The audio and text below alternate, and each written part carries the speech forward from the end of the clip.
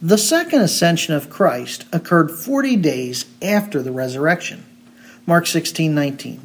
So then when the Lord Jesus had spoken to them, he was received up into heaven and sat down at the right hand of God. Luke 24:51. While he was blessing them, he parted from them and was carried up into heaven. Acts 1:9. And after he had said these things, he was lifted up while they were looking on, and a cloud received him out of their sight.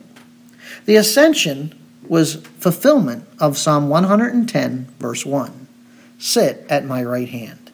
The ascension marked the end of Christ's earthly ministry. With his earthly ministry ended, the time of his humiliation was over.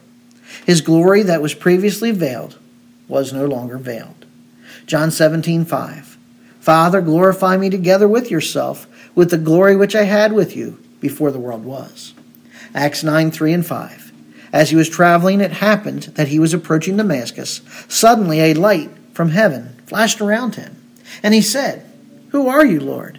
And he said, I am Jesus, whom you are persecuting. Once ascended into heaven, Christ began his new work as the believer's high priest. Hebrews 4:14-16. Therefore, since we have a great high priest who has passed through the heavens, Jesus the Son of God, let us hold fast our confession. For we do not have a high priest who cannot sympathize with our weaknesses, but one who has been tempted in all things as we are, yet without sin. Therefore, let us draw near with confidence to the throne of grace, so that we may receive mercy and find grace to help in time of need. As our high priest, Christ continually makes intercession for us.